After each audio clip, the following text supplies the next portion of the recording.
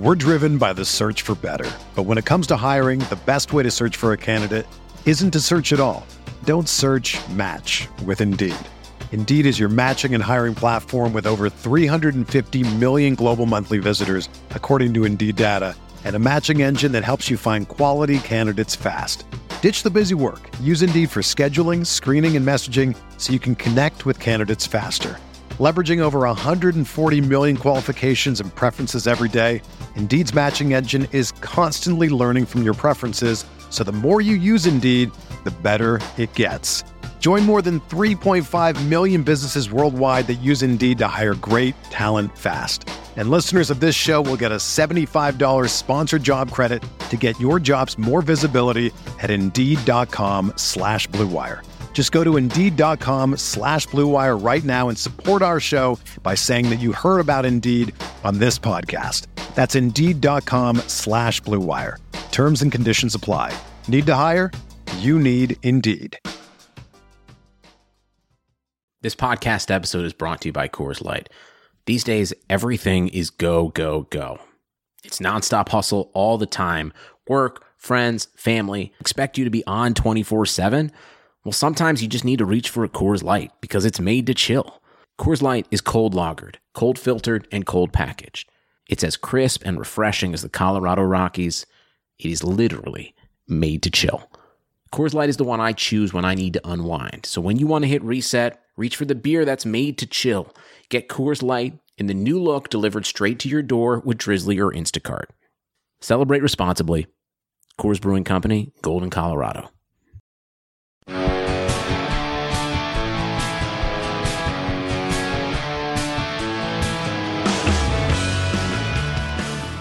Welcome back, everyone, to another episode of Big Blue Banter, the podcast where me and my co-host, Nick Turchin, we try to break down the New York Giants from an NFL film standpoint, but also from a deeper standpoint with a deep look into the roster and everything that's unfolding. Obviously, last week we recapped the Browns game. You can find that on iTunes under Big Blue Banter or Spotify or Spreaker, wherever we have it, which seems to be everywhere now. But today, what we wanted to do is preview the Giants' second preseason game against the Detroit Lions this Friday night.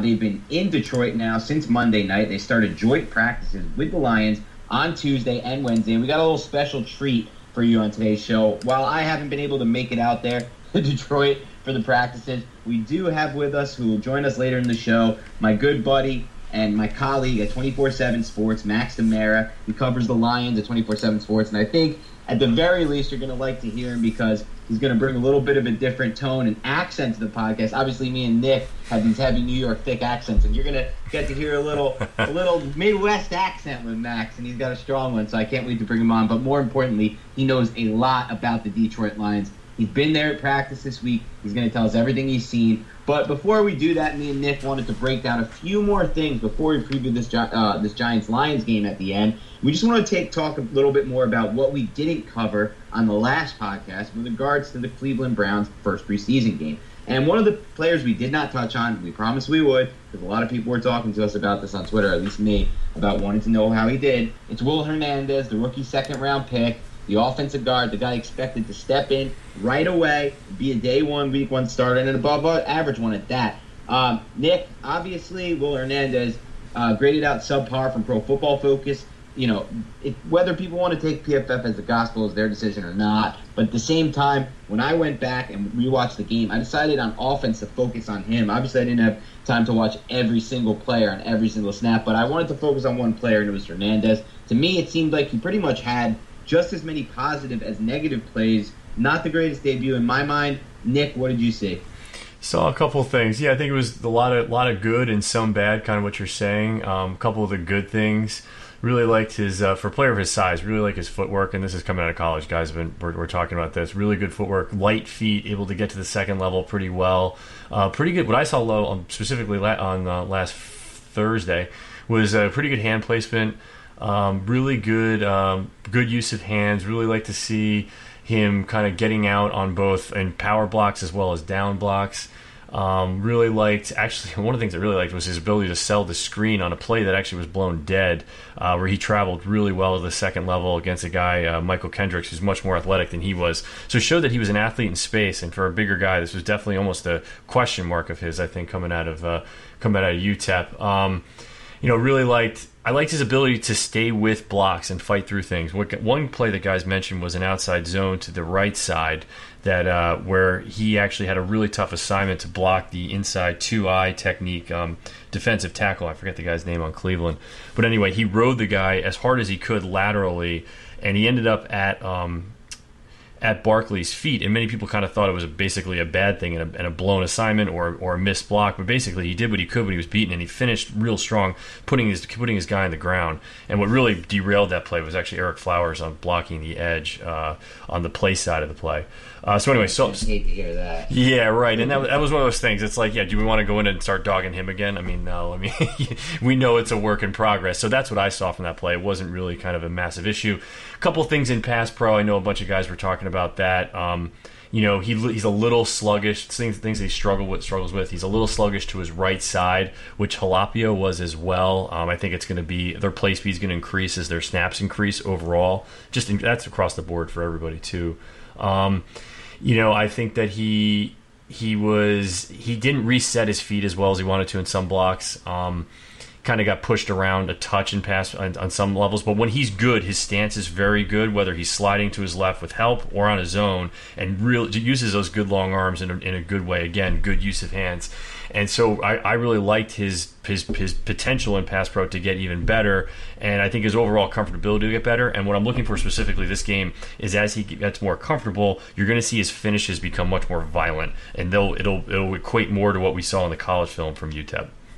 No doubt. And speaking, of violent finishes, there's actually a play that I read about from Tuesday's joint practice with the Lions where basically it seems like a counter power play where Hernandez supposedly, and we're going to ask Max about it if he got a chance to see it from his vantage point at practice, but supposedly, perfectly took Ziggy Ansah out of the play and created a massive hole for Wayne Gallman, who's been getting more work now with Saquon Barkley down, to burst through. So we're going to ask Max if he saw that, but that's what you're saying. Those violent blocks that we saw so often on his tape at UTEP, that's what we want to see with the Giants. That's what we want to see, his ability to open up holes for the running game. And again, guys, let's not totally jump on Hernandez's back for an up and down game because he only played 14 snaps. The starters weren't on the field very much, and I think from what Nick just broke down, we saw enough flashes of big time potential that these little mistakes and some of the blocks that maybe he missed, he can improve on and execute later. And we're going to dive into one more topic that we didn't feel like we covered enough. And again, we're not here to bash Davis Webb.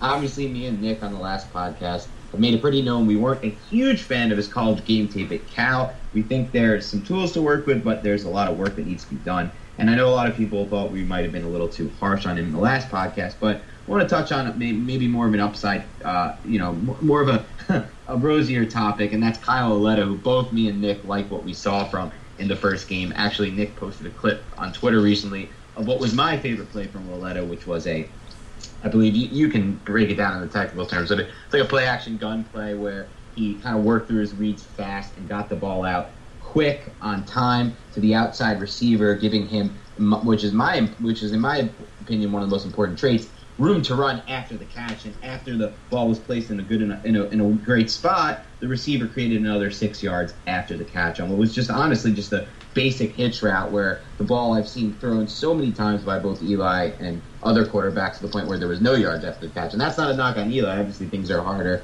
in live game action against first team defenses. But the point is, I liked what I saw. Can you tell us a little bit more about what you saw when you kind of took a deeper dive into Lauletta's first game? Yeah, he didn't have a ton of throws, but again, I saw a few good things. The play you described was it was a cover 2 coverage, and he's throwing very quickly to the turkey hole. And the turkey hole in cover 2, for those that kind of aren't familiar, it's the area beyond the cornerback, if the cornerback's sitting down in the flat, and to the outside of the safety over the top.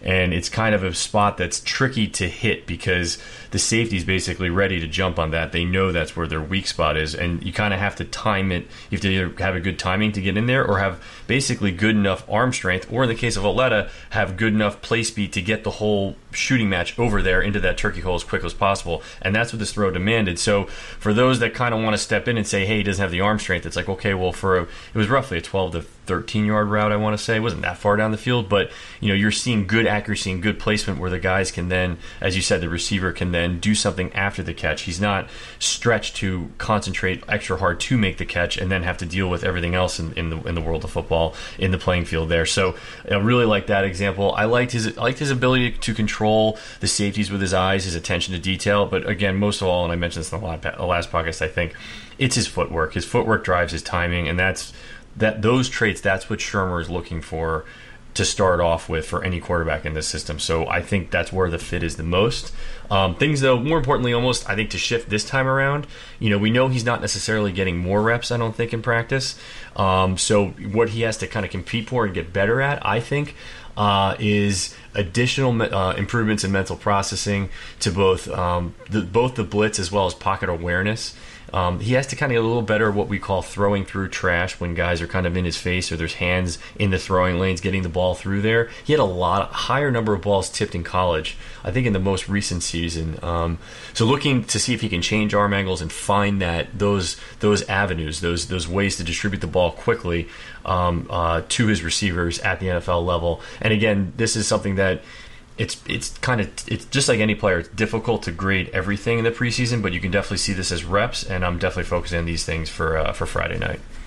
Yeah, that's really interesting to me, especially because you know what, you talked about Lauletta, and there's a difference, and I learned this more in depth, and even though it's something I kind of had an idea about before, but I had a chance to talk with Trent Dilfer, who, say what you want about him as an NFL quarterback, but he's a great analyst, and he knows quarterbacks, and I had a chance to interview him earlier this offseason because I wanted to know about the draft class, because at the time I thought it was pretty locked and loaded. The Giants were going to get one of those quarterbacks at the top. And what he told me, which was really interesting, is that in his opinion, there's such a stark contrast between arm talent and arm strength. And what he likes to call arm talent is not arm strength. So maybe Lauletta doesn't have the biggest arm, but arm talent, which is more important to Dilfer, he says light years more important, is the ability to change the trajectory of your throws based on the way you position your arm, and it's the ability to get the ball out on time, but also place it in spots, like you said, to give the receivers a lot of room after the catch. And that's what I saw from Lauletta when I watched him at Richmond, a guy who can get the ball out with good trajectory, especially in the red zone, where he was the most accurate quarterback during red zone drills at the Combine. Actually, Pro Football Focus charted all the quarterbacks, and he was the best in the red zone. And that's what we saw a lot on, because he's got really good ball placement, really good trajectory on his passes, good arm talent, and he's calm in the pocket and he's poised. We saw a play, I didn't see it. I'm going to ask Max about this too when we get the chance to see if he got an eyes on it. But I read today during the final team drills in a situational 2-minute drill,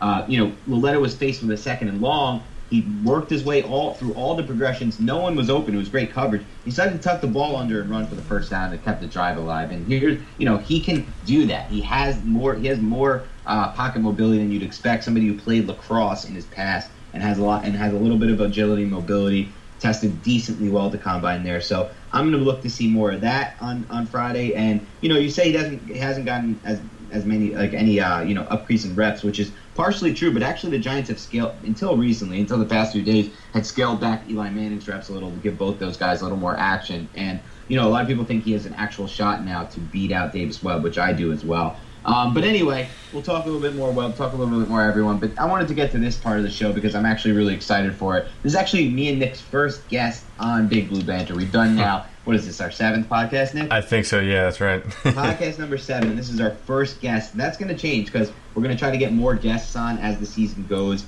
and different matchups arise with the Giants. We're also going to try to work in some more fan segments, which we'll get to at the end. But I'm definitely honored that my buddy and colleague for 24/7 Sports, Max Demara, is with us. I believe he's just joined us on the other line. How you doing, Max?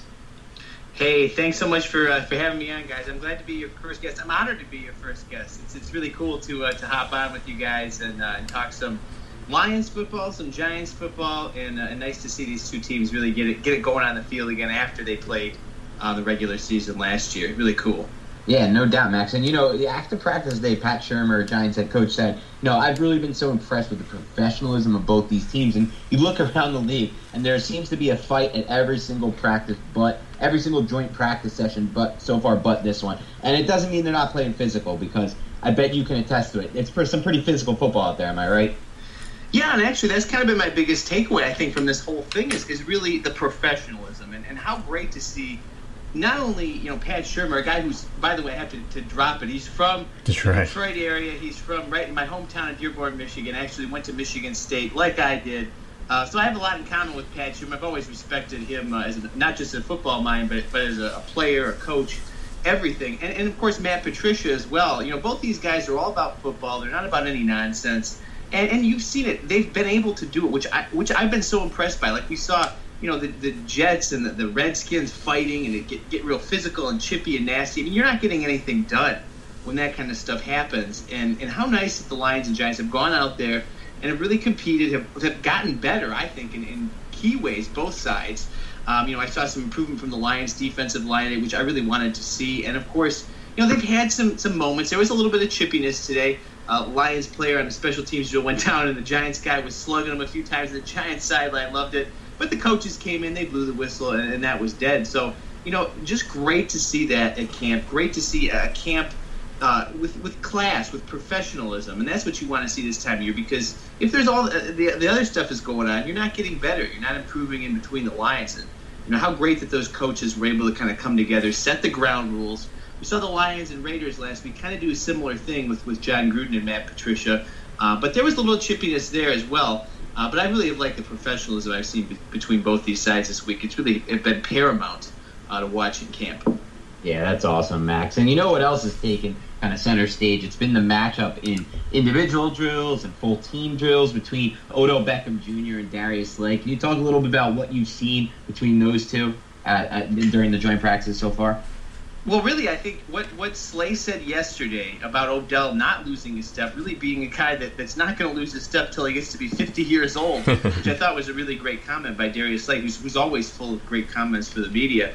But I saw it. I mean, you talk about Odell Beckham. I've been struck by watching him this weekend. First time I've really seen him up close and personal, and I've really enjoyed watching him. I mean, he makes the tough catch look so easy. And in Detroit, it's a lot like Calvin Johnson used to do, You just go through his progressions, and there he is. He's always making the big plays, always making the tough catch look easy. So I give Odell Beckham a lot of credit for that. And he performed well against Slay yesterday. We really didn't see a whole lot of this. It's not materialized in the way that some people hope, where they're just going against each other every single time. Right. And they've done other things, obviously, on the field, working other progressions, other plays in. But the time we did see Slay got a few, and I think Odell got a few yesterday. He got in the end zone against him, and he's shaking him with some really good moves. I really like what I've seen out of his agility. He looks healthy to me. He looks healthy. He looks ready to come back, and I think that bodes well for the Giants. I think they're going to get a great season out of Odell Beckham. If he is matching up well against the Darius Slay, who obviously we know last year, 8 interceptions. I mean, lockdown. The stats were crazy. He locked down some of the top guys in the game. Antonio Brown, of course, Odell when he played the Giants. I mean, there was a whole laundry list of guys that he played head-to-head and went against and just locked down, pretty much shut out of the game. If Odell is doing that in practice and you're seeing those signs, I think that's a really good sign for Giants fans. I think you're going to like where he's headed this season. And that, as we said, based on that work against Slay, can make him even better and can kind of get his season off to the right start here, which is really good early on for the Giants. Yeah, no doubt, Max. And, yeah, you said it best. I mean, Slay has had his fair share of success against Odell Beckham when you consider it relative to other cornerbacks. 2 games against Beckham, he's allowed 10 receptions for 100 yards, which is actually a really good – against Odell Beckham, those are good numbers. But let's keep in mind, of course, Beckham's matchup against Slay last season came in his first game back after the preseason ankle injury. But I digress. Anyway, I wanted to know another thing going on at practice that I've been seeing catch some buzz in recent days, actually more so today. And it's the matchup when the Lions shift over Ziggy Ansah to the opposite side of the formation and match him up against Ereck Flowers. I was reading that today. Flowers had a lot of trouble with Ansah, and obviously any Giants fan who's followed this team for more than 12 months remembers the game last season, this week 2, when Ziggy Ansah absolutely manhandled Ereck Flowers, took over the game, in my opinion, and really won that for the Lions. So how's that matchup been in general? How's the Giants' offensive line held up against a pretty damn solid Detroit Lions defensive line?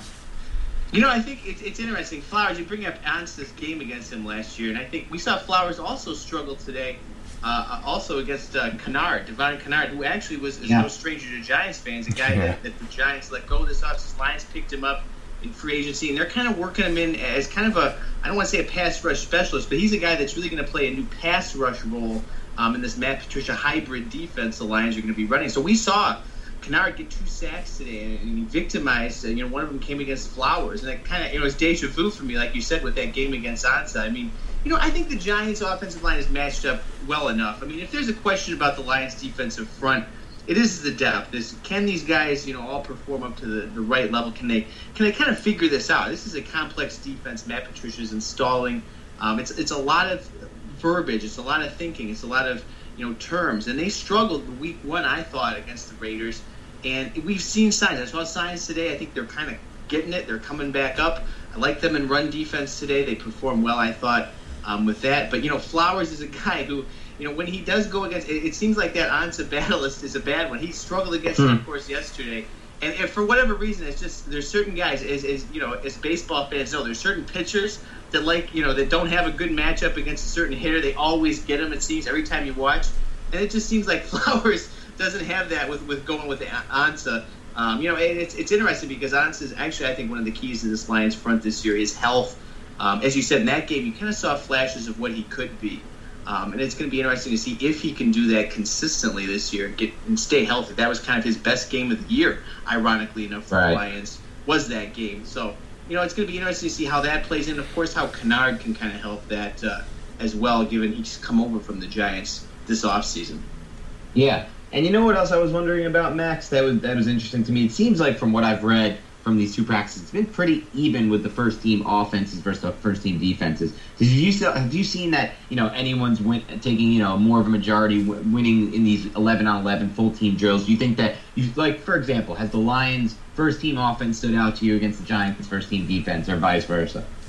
I think, like you said, it's been pretty even. I haven't really been able to put a finger on it and say, hey, here's a clear winner. Eli Manning was intercepted today by Glover Quinn. I mean, he was sacked a couple times, theoretically by Kennard. But, you can't really read into that. The Giants have made plays as well. They've gotten it going. I mean, like you said, I really like Wayne Gallman. He showed me a lot from the Giants' perspective. I think he's, I liked him coming out of Clemson. But after watching him now with some NFL experience under his belt, I really like what he's going to do as well. I think, it's so hard to judge of these things because they go against each other. There's always guys coming in and out. There's always second-teamers coming in, and, they're rotating so crazy fast. It's hard to kind of call one side a winner. I think really it sounds cliche to say it, right? And it sounds kind of silly, but I think both sides are going to come out of this the winner because, anytime you get a chance, if you're like a Slay to go against Odell Beckham, anytime you're, a guy like Will Hernandez going against some of these Lions linemen and Ansah, some of these looks that they're going to show with Matt Patricia, how can you not gain from that and gain from that experience and gain from that tape, which they'll have now to kind of try to figure this out. So, I think the whole thing is going to kind of benefit. Everybody's going to get benefited from this equally. And, I'm really excited to kind of see what it does for both teams because I really think it will help them, of course, coming out of this preseason game to see kind of where it launches them if they're able to kind of get off to a good start this season because of the work they did so closely here in camp and the professional work, as we said, that's really gone on in Allen Park so far. Yeah, Max, I think what you just said right there was an incredible, excellent point that we haven't touched on that's really important. And it's that, in past years, all the years under McAdoo and most of the final years under Coughlin, the Giants didn't do these joint practices. But what it does allow them, as Max just illustrated so more importantly, is that it gives them game tape on another team. And as Eli Manning said today, after practice, he said, it gives us different looks as a quarterback, different coverages, different defensive schemes. And Eli Apple, on the flip side, said it's a big advantage for us to see the ball come out of Matthew Stafford's hand, the way he throws the ball, versus what we've seen, which is the same quarterbacks over and over. So it really just gives the team different looks, more game tape to work with. And for that reason alone, I'm happy the Giants are getting back to doing this under Shermer. I'm disappointed they hadn't been doing these joint practices in the past. But, gladly things have changed. I was going to ask you, Max, if any Giants players really stood out, caught your attention, but it seems like you kind of jumped the gun there, which is great. And you got it down with Wayne Gallman, who's a guy who, I'm really excited for this season. I like what I've seen pretty much every snap he's had since he's got to the Giants. But I want to leave on this note, and before I jump into, actually, we'll leave it with you giving your final thoughts. But first, I want to ask you one more question, a little bit of a preview question, Max. And that would be, what do you expect to see on Friday night after watching these two practices from the Lions? Do you think they're going to – because obviously we know in the first preseason games, teams don't really game plan. They don't put much together. But in the second preseason game, they start to, give a few more looks on offense, a few more different looks at, they plan to use in the regular season on defense. And that's something even Pat Shurmur said the Giants will be doing in the preseason second game. So I'm just asking, for a Giants fan's sake, do you expect to see anything new and interesting from either a player personnel standpoint or formation, anything like that on Friday night from the Lions? Well, I think they'll open it up a little bit more. I mean, we didn't see a whole lot. I mean, of course, like you said, Oakland, it was kind of a vanilla game plan. They really didn't, and Matthew Stafford didn't even take snaps. A lot of the starters didn't take snaps. We really didn't get to see a whole lot that really would help you gauge where they're at, gauge what they might want to do. But I think this week you're going to see more. Kerryon Johnson, I think, for example, is a great thing for Giants fans to watch. Where the Lions get him in, the type of things they do with him. Do they give him more looks early on, kind of as the lead dog back, so to speak? I think he earned it with his great performance against Oakland. Kind of the buzz of the NFL was kind of Kerryon Johnson coming on here as a really strong running back for a Lions running attack that needs that type of guy, that type of dynamic for their team. So, I think you're going to see a little bit of that. I think you're going to see a little bit more creativity offensive. You're going to see a few more things. I still think you're going to see him be careful. I mean, this is a Bill Belichick disciple here, Matt. You're going to see lockdown. You're not going to see much in the way of anything special, crazy, or anything like that. I think for me, it's more player usage. The type of players they put on the field in what situations, especially with running backs, especially with some of these position battles. The Lions have tight end. See if they can work some more of those guys, and there's some more looks in there for those guys. I think that's kind of what you're going to see. They're not going to give a whole lot away because, Matt Patricia, he won't give anything away, whether it's a press conference, whether it's a game. He's certainly not going to give it away in a game if he won't give anything away in a press conference. But I am really excited for that game. And to your point about the joint practices, it's ironic that you brought up McAdoo and the Giants not doing that. Because what I saw was the Lions never did that under Jim Caldwell. They did not have that previous. They didn't have it in previous regimes. Caldwell brought it only when Bob Quinn did from New England. They had used it successfully there. And the last 2 years, the Lions have done it. And you know what? They did it against the Steelers a couple years back, and last year was against the Colts. And really, I don't think it's an accident that the Lions, despite all their problems that they had, were able to finish 9-7 the last couple of years, 18 wins, make the playoffs one year, kind of be on the doorstep of it last year, even though they weren't able to get over the hump. But I don't think it was by accident. I think that preparation preseason, in addition to the preseason, doing that extra work really helps out. And I think that's something that Giants fans will notice this year. I think it goes a long way towards helping the professionalism, helping the attitude, the mindset of a team, giving them confidence. And I think that's really what you're going to see here. So I've already noticed it as it relates to the Lions bringing that in. I think Giants fans are going to notice that this year as well when they get a chance to get off of this, look at the tape, and improve some of the things that they've seen here in Detroit. So I think it's a win-win. Giants-Lions, I think it's huge for the Giants to start this again, and it's good news for them. Yeah, I think you're spot on there, Max. I mean, again, like you even said, this is a Lions team that's won 18 games in the last few seasons. This is a good roster. This is a good team. They're headed in the right direction from a coaching standpoint. They have Matthew Stafford, who I think is one of the more underrated quarterbacks in the NFL. So the Giants can compete with them and hold their own like they have these two practices. It's a pretty good sign of what we might see in the regular season. And I'm really glad you actually took the time to mention my boy Kerryon Johnson. As Max knows, I've been hitting him up all day for the past week about Kerryon Johnson. I love Kerryon Johnson. I want him to be a fantasy football hit. I don't know if it's going to happen because, of course, Amir Abdul is somehow rearing his ugly head again, getting first-team snaps. But Garrett Blunt's probably going to take the goal line stuff. And they still got Riddick for third down, but I don't care. I watched Kerryon Johnson. That 3rd-and-1 cut he made in the open field was so pretty. This is one of the smoothest runners I've seen. He has people, compared him to Le'Veon Bell. I didn't totally see it in college, but on that run in the preseason against the Raiders where he cut in the open field, I said, how the hell did he create space with that angle? And that's the type of stuff that really stands out to me. So from a fan standpoint, from a fantasy standpoint, I'm excited to see what he brings to the table. But other than that, Max, I really appreciate you taking the time today to share your thoughts. And before we let you go, do you want to add anything else, or do you want to just sign off or tell people where they can follow your work? Well, for sure. I do want to make one quick point about Odell Beckham. Oh, keep going. Watched him a couple days now in practice. Of course, today I had a chance to get really close to the field, kind of be right in the action. And Odell Beckham, the kids are all yelling for him. They want him to sign autographs. And this is whether or not you're a Giants fan or a Lions fan, everybody kind of captivated by this guy because he makes that one-handed catch. We know he's crazy with the things he does, and he's a showman. He's a guy that does it at the greatest level. So, you would think he's a guy that would kind of blow off the fans, or, it kind of, just disappeared in the locker room. But I really thought it was special. He came and he's not going to sit there and sign every autograph because he can't. I mean, you don't blame him for that because he can. Everybody's going to crowd around him. But what he did do, I thought was really cool. He did a lap around the side of the practice field with all the fans, slapping fives with kids, slapping fives with adults, slapping fives with whoever would throw out their hand. And it's really cool to see that. And you know what? I've seen a different side of Odell Beckham. I think the media sometimes, you see him and he's kind of portrayed differently in the media. He's kind of portrayed as a bad guy type sometimes. But really, in watching him interact with the players, of course, he's good friends with Darius Slay, who he battles with all the time, hanging out with his kids, playing around in the field.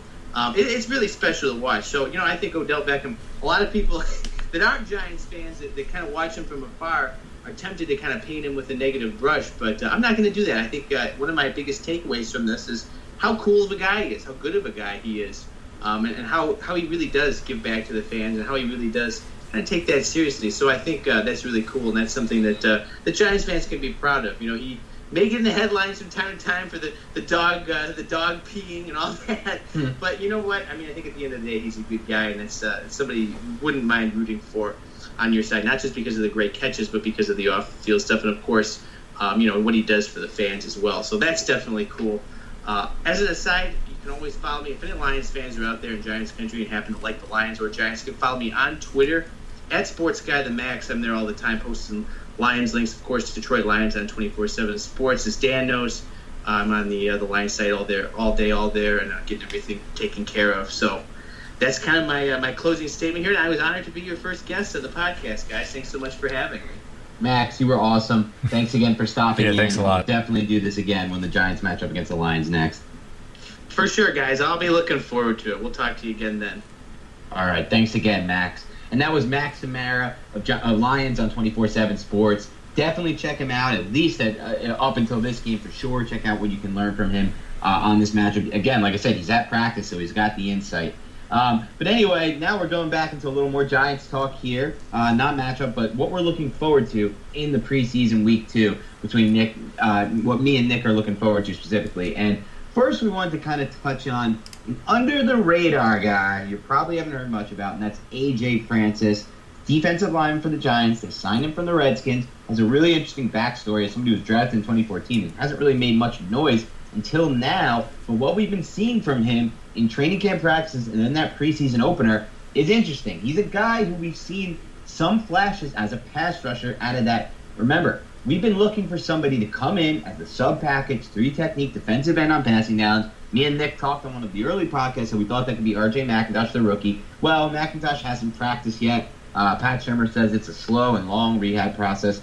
He's starting to look out of the picture for 2018. But what I wanted to know, Nick, based on what you've seen, can you envision Francis maybe taking over in this role and then making the roster because of it? To me, I think he's a guy who flashes in a little bit of a different way versus the 3-tech. Right off the bat, he's a guy who's 6'5", who's 337. He's one of the larger guys on the field, period. So a guy with that type of size, he was used in by the Redskins in early downs, kind of as a first and second down, 1-tech and 2-tech type of player. When they ran 2-techs, that's basically 2 defensive tackles that are over the guards. When they ran that type of front, he wasn't featured that much, but he was featured when they were running a 1-tech closer to the center.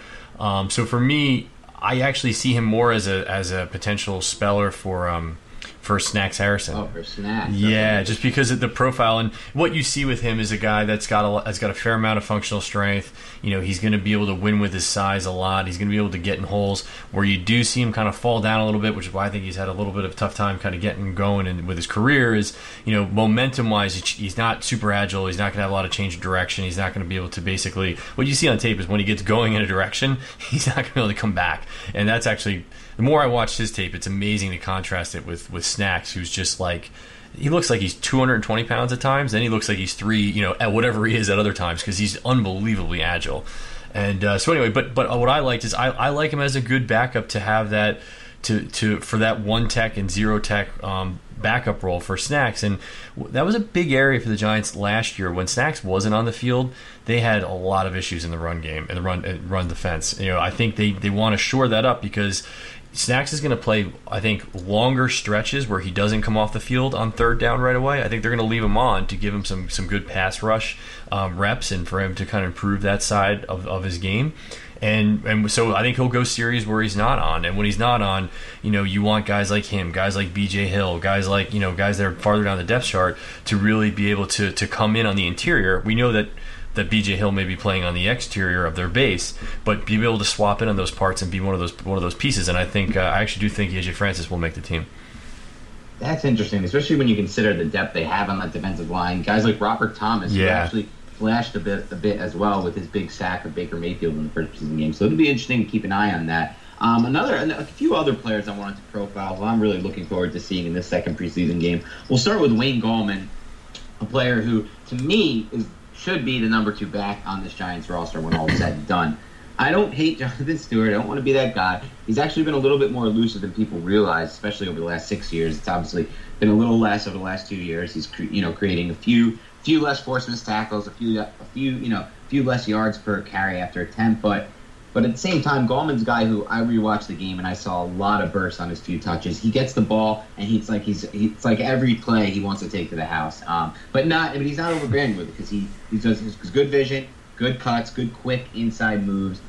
He's gotten a lot of action this week with Barkley's sideline. Obviously, Saquon Barkley has been out of practice since Tuesday, injured his hamstring during Monday's practice on a awesome ball from Kyle Aletta over the top on a wheel route where Barkley beat Janoris Jenkins. I just want to repeat that. He beat Janoris Jenkins on a wheel route. The ball it wasn't perfect. It was perfect. Barkley doesn't get hurt. It was a little bit to the point where Barkley had to outstretch his arms completely, and that kind of just slowed down his momentum in his legs to a point where he may have it looks like he tweaked his hamstring, and he's been out the past 2 days. And that's meant a lot more reps for Wayne Gallman. We talked earlier on the podcast about the big play he made behind Will Hernandez on the counter, but he's been making plays throughout practice, as Max said. Max pointed him out as a guy, and Max, our Lions on 24/7 sports writer, pointed him out as a guy who stood out to him. Practice. What are you looking forward to seeing from Gallman in the second preseason game when he's sure to get a lot more action? I think one thing that really stands out when you watch his tape from last year, and this is going to put him in competition, like we're talking about with Stewart, and contrast him from Stewart, is his versatility. He runs well in both gap schemes, which we're talking about, man schemes, man blocking, and as well in zone schemes. And it is a little weird, a little odd to see, a little unique, I should say, not weird, to see a running back that can do that on both levels. And what I see is that he's very patient and has, like you said, kind of good vision, especially for a guy this young, he's in his second year. And one of the bigger things that I like was his ability to set up blockers and, like I said, his ability to have patience to then have pretty good burst after a couple strides to get through the line. A couple of the bigger runs last year were on some power runs where he really kind of had a very good second level read to get to the third level with good bursts there. So he has kind of the home run potential, but then almost just as important, when I saw him running zone, he has that ability where he keeps his legs churning through the hole and he kind of finds ways to fall forward consistently. And so with a guy with his size, he's 6 foot 210. He weighed in at the combine at 215, so he's like 210ish, but he's got a good frame, and that's going to generate a lot of yards. And it's where he struggles a little bit, I would say almost, is he doesn't bounce into the outside that quickly. He's got very good shifty moves in medium amounts of space, meaning he can, in the hole, he can kind of do a few more things than people realize. But he contrasts to Barkley that he's not looking for that home run all the time. So I do see him kind of falling into the second, that number 2 spot, not as like the thunder and lightning type, contrast, but just really as someone who can produce good yards for them. And the versatility and scheme is a big uptick over Jonathan Stewart. Again, not to knock him, but he is much more of a gap scheme runner. And I think one of his fallouts, one of the issues in Carolina, was that they stopped running a lot of their gap schemes at the earlier part of last year. And I think that was what kind of stalled their running game, and that changed toward the end of the season. But for him, he wasn't, as he aged, he wasn't evolving into multiple schemes. So I think that's going to be something right off the bat with Gallman. You're going to have a step up. as well in the screen game. Gallman, for a young player, has got really good spatial awareness. He's got good footwork after contact. He catches the ball well. It's something that he's definitely focused on this offseason because his practice tape and this preseason tape showed that as well. So you're seeing a younger player in a different stage of his career get better. I definitely see him, maybe not right off the bat getting the number 2 spot, but within a very, very short amount of time having that spot as his own. Yeah, it's interesting also because, like you said, you broke it down perfectly what makes him an interesting and unique running back prospect. And at Clemson, he averaged 3.5 yards per carry after first contact, which was something that stood out to me during last year's draft process. I like him a lot. I think Gallman has proven he can also be a factor in the passing game. And, while Stewart may have the edge on him now, I see Gallman winning that battle when all is said and done. I'm also going to be looking forward to in this game, and I know you touched on, you told me about this when we talked before the podcast, what Curtis Riley can do. Because listen, Darian Thompson, he's out with a hamstring injury. He suffered it during the last preseason game. Hasn't practiced since. Riley, listed number 1 on the depth chart of free safety, has been practicing since recovering from that hamstring injury for the last week or since Sunday. And he will be starting on Friday night, most likely. What are you looking forward to from Riley? What do we need to see? Can he stand out right away and kind of take hold of this job? Yeah, I think it's his background as a cornerback immediately gets into, can his range prove in it? Can he prove his range in a game setting? Can he prove his range with his mental processing of reading the quarterback and reacting? Don't want to jump down Darian Thompson's into his issues, but you still see some false steps from Darian Thompson, some reads where he's not kind of basically moving to the side of the ball as quickly as he should. So, and now that he's injured, obviously the whole thing is kind of up for grabs. So that's what you want to see from just the ability to basically have a chance to get a pass deflection. It's very hard to grade free safeties because if you're playing a lot of man free, which is cover 1, where he's that one deep zone defender, if you want to call him that, in the middle of the field, he often doesn't get to the balls, to the fade routes, to the seam routes, to the out routes. But it's what he does, in making up for that, and getting as close to it at the play as he can, that can really add help to his man defenders. And we have seen that with the Giants secondary. They need that help. So I do think this is kind of a crucial position for them, and we'll see if he can do that.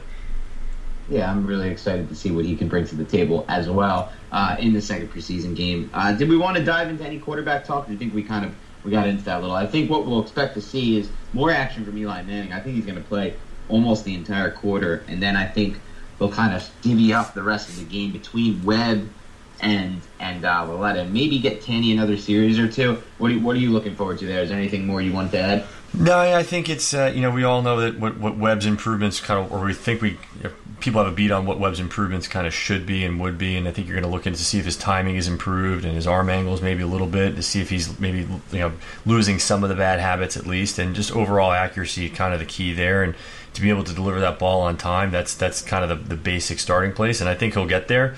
Maybe not this week, but maybe over the course of this preseason. That's what this is all about.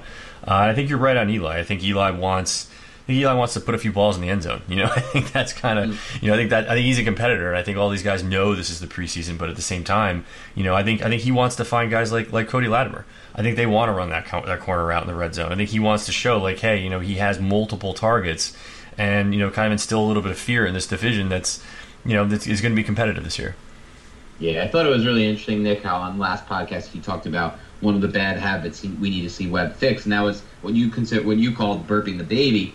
Which is essentially just patting the football down, which correct? It's basically overly patting the football. Yeah, you got to look on tape, but what ends up happening is it's right before he's about to throw, he takes his left hand, and his left hand's not on the ball, and he taps the ball. And what that does against a lot of secondaries, it's a tip. It's like a tell in poker that he's going to throw it. So guys will break on that. Exactly. And what I thought was so interesting. Oh, I didn't mean to cut you off. No.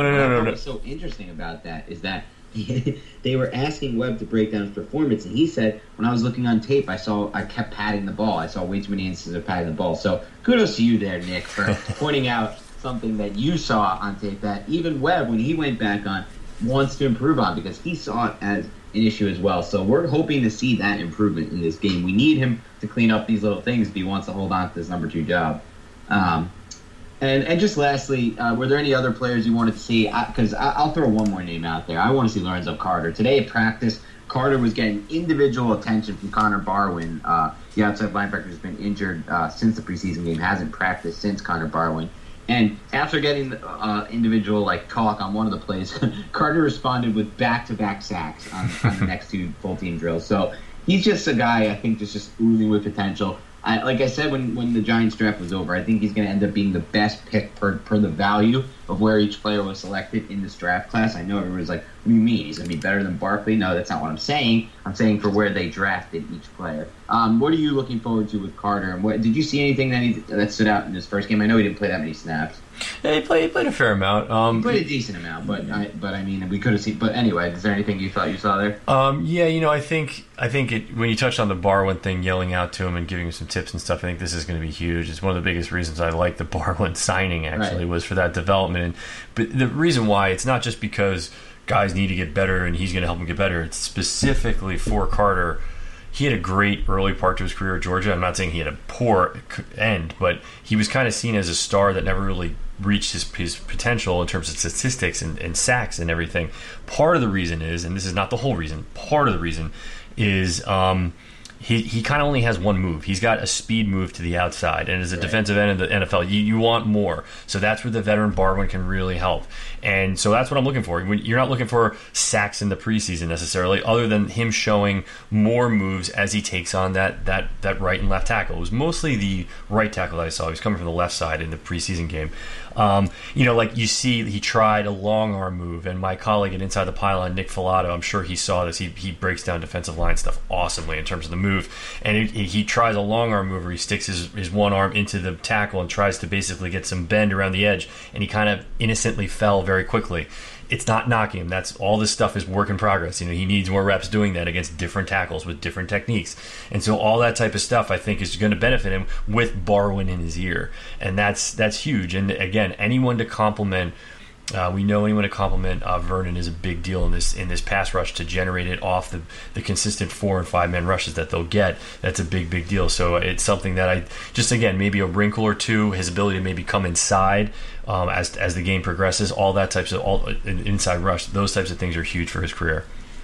No doubt, Nick, no doubt. And again, one of the main things I'll just add before we wrap this up is that I think the Giants will finally actually put a little bit of a game plan together for this game. They really didn't do much on offense last week. They had 11 plays, like we talked about with that first team offense.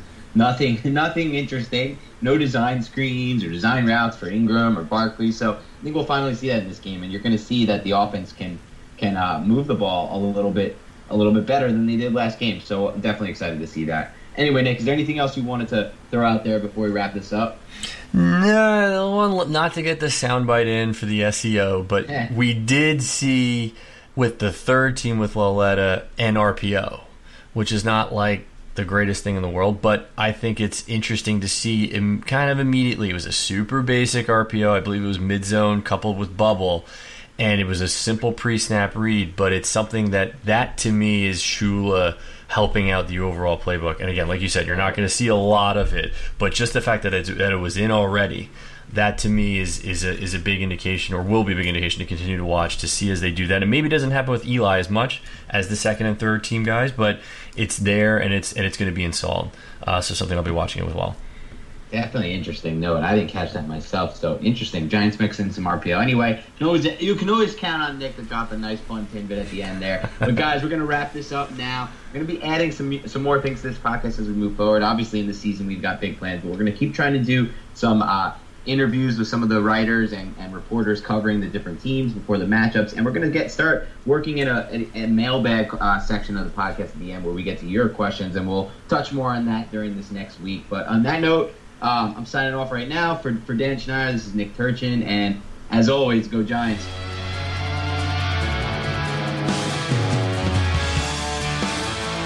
I was driving through the misty rain, searching for a misread train, bopping through the wild blue, trying to make a connection with you. It's a radio nowhere.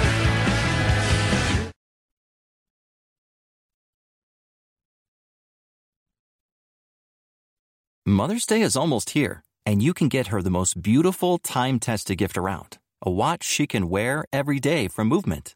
Whether your mom is into classic dress watches, rare and refined ceramics, or tried and true bestsellers, Movement has something she'll love. And right now, everything at Movement is up to 50% off site-wide during their Mother's Day sale. A watch is a gift that celebrates all the time you spent with Mom. And a Movement watch is even more than that. Movement uses industry-leading materials for their fresh modern watch designs, from technically complex ceramics to vintage-inspired style. All for an incredible value your wrist and wallet will both love. And with one-size-fits-all convenience and fast free shipping and returns, it's a stress-free shopping experience. Save big on the best Mother's Day gift ever with Movement. Get up to 50% off site-wide during their Mother's Day sale at MVMT.com. Again, that's up to 50% off at MVMT.com.